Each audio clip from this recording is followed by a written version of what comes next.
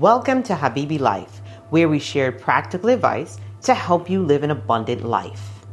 Our goal is to help you fall in love with yourself by providing information and inspiration to help you reach your highest and your healthiest potential. This is episode 33, Advocate for Yourself. Anyone who's ever tried to advocate for themselves, from business relationships to personal interactions, can attest to how difficult it can be. Even if you aren't typically a people pleaser or navigating past traumas related to broken connections, standing with conviction for your values in a non-negotiable way can be pretty daunting. That said, advocating for yourself can go a long way to helping you truly fall in love with yourself. The more you come to understand who you are and what you value, the more likely you are to speak up against imbalance and injustice, both for your personal being and for all beings in your environment. It's important to recognize the difference between what you value and what you believe.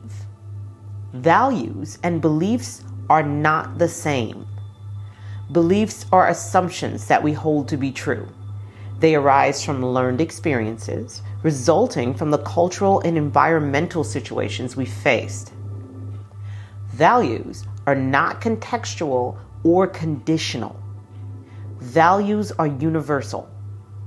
Values transcend context because they are based on what is important to us. That is, they arrive from the experience of being human. It is possible for your beliefs and your values to be harmonious, but it's also possible to claim a core set of beliefs that are distinctly separate and maybe even contradictory to the universal nature of values. Values can inform your beliefs, but your beliefs may not always inform your values. The best way to understand your values is to know that they are things that you are willing to lose money, friendships, and family over. You can apply this understanding of values to the concept of advocating for yourself. If you value the currency of time, you might advocate in favor of upholding that value by making sure yours is not squandered or wasted in any given circumstance. If you value the sanctity of life, you might advocate in favor of upholding that value by speaking against the disregard of life, no matter who it belongs to. While this sounds pretty straightforward, consider this.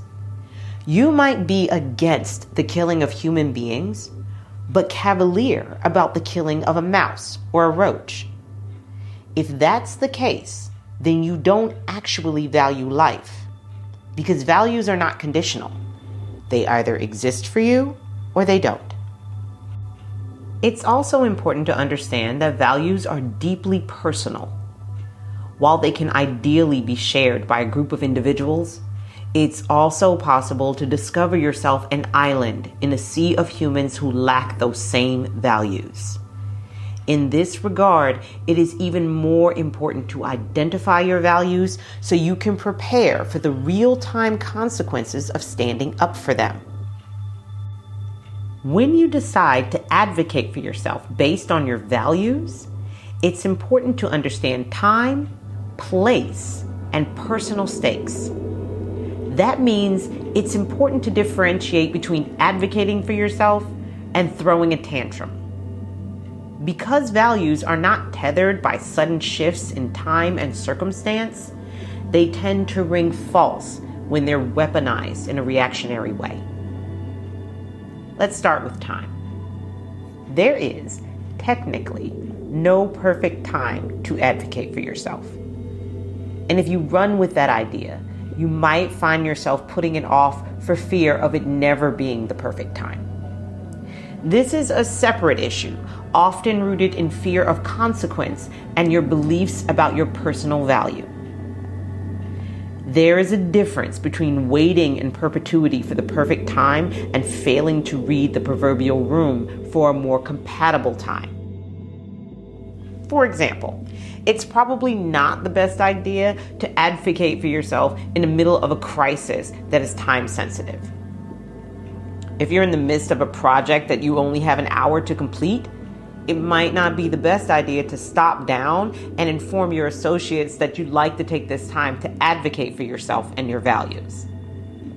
Instead, wait for a lull between deadlines and carve out a time that is beneficial for everyone involved.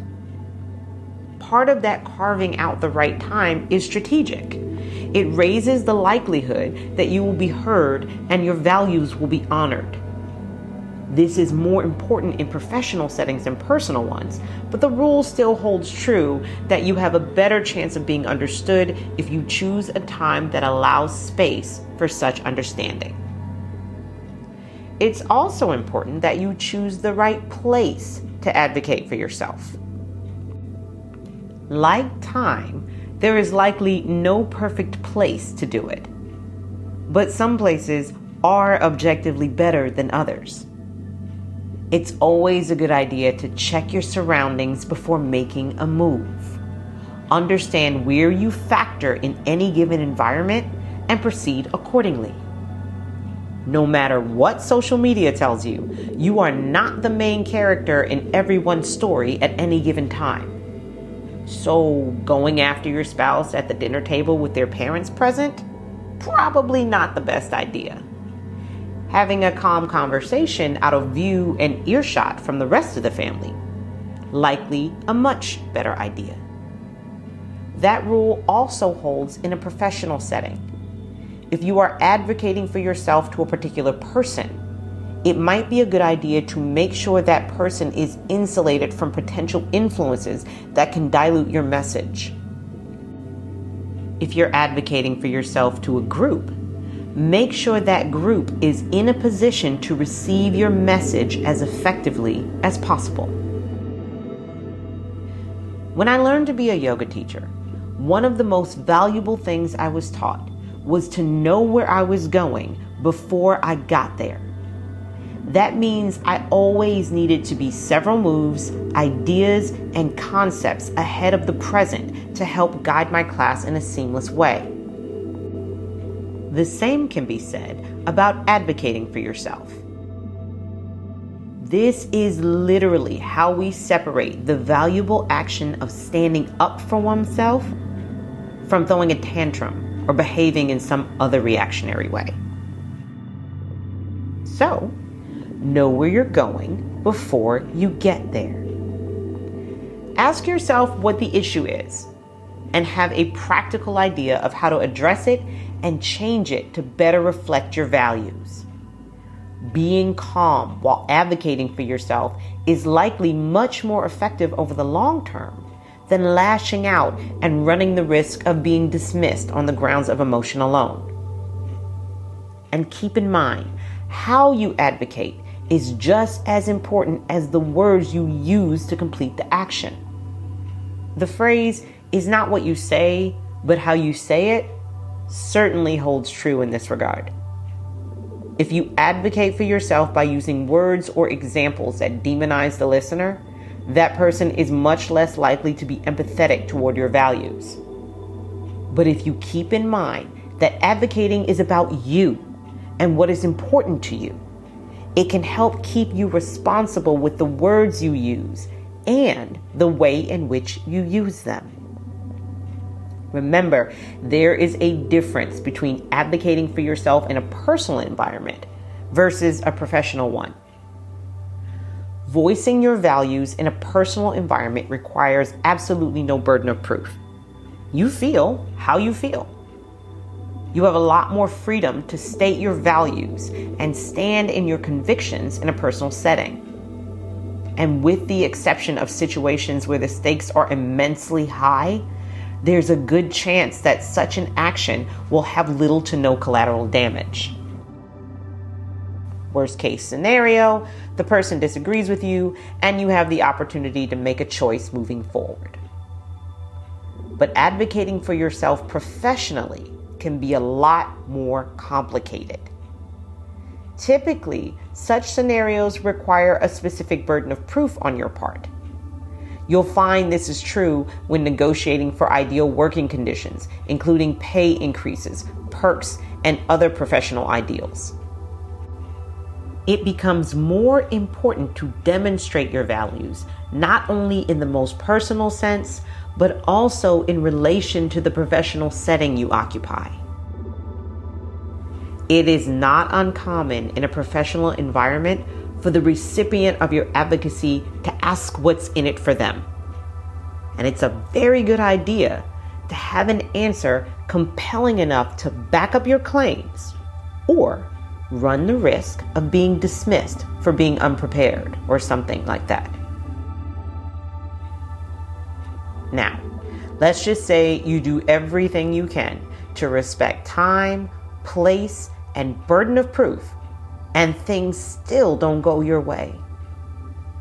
Now it's time to make a choice. Anytime you advocate for yourself, you run the risk of being rejected or dismissed. Such is life. It's a good idea to be prepared for this potential and have some notion of what you're going to do next. Remember what I said about values. They are the things that you are willing to lose money, friends, and family over. So if you're not prepared for that possibility, there's a chance that you're not actually advocating based on your actual values. And honestly, that's okay. You can advocate for some upgrade or improvement to your existence without it needing to affect you on a cellular level. So if that's the case, maybe you pivot. Maybe you adjust the intensity of your advocacy and find a more common ground with the person or persons you're dealing with.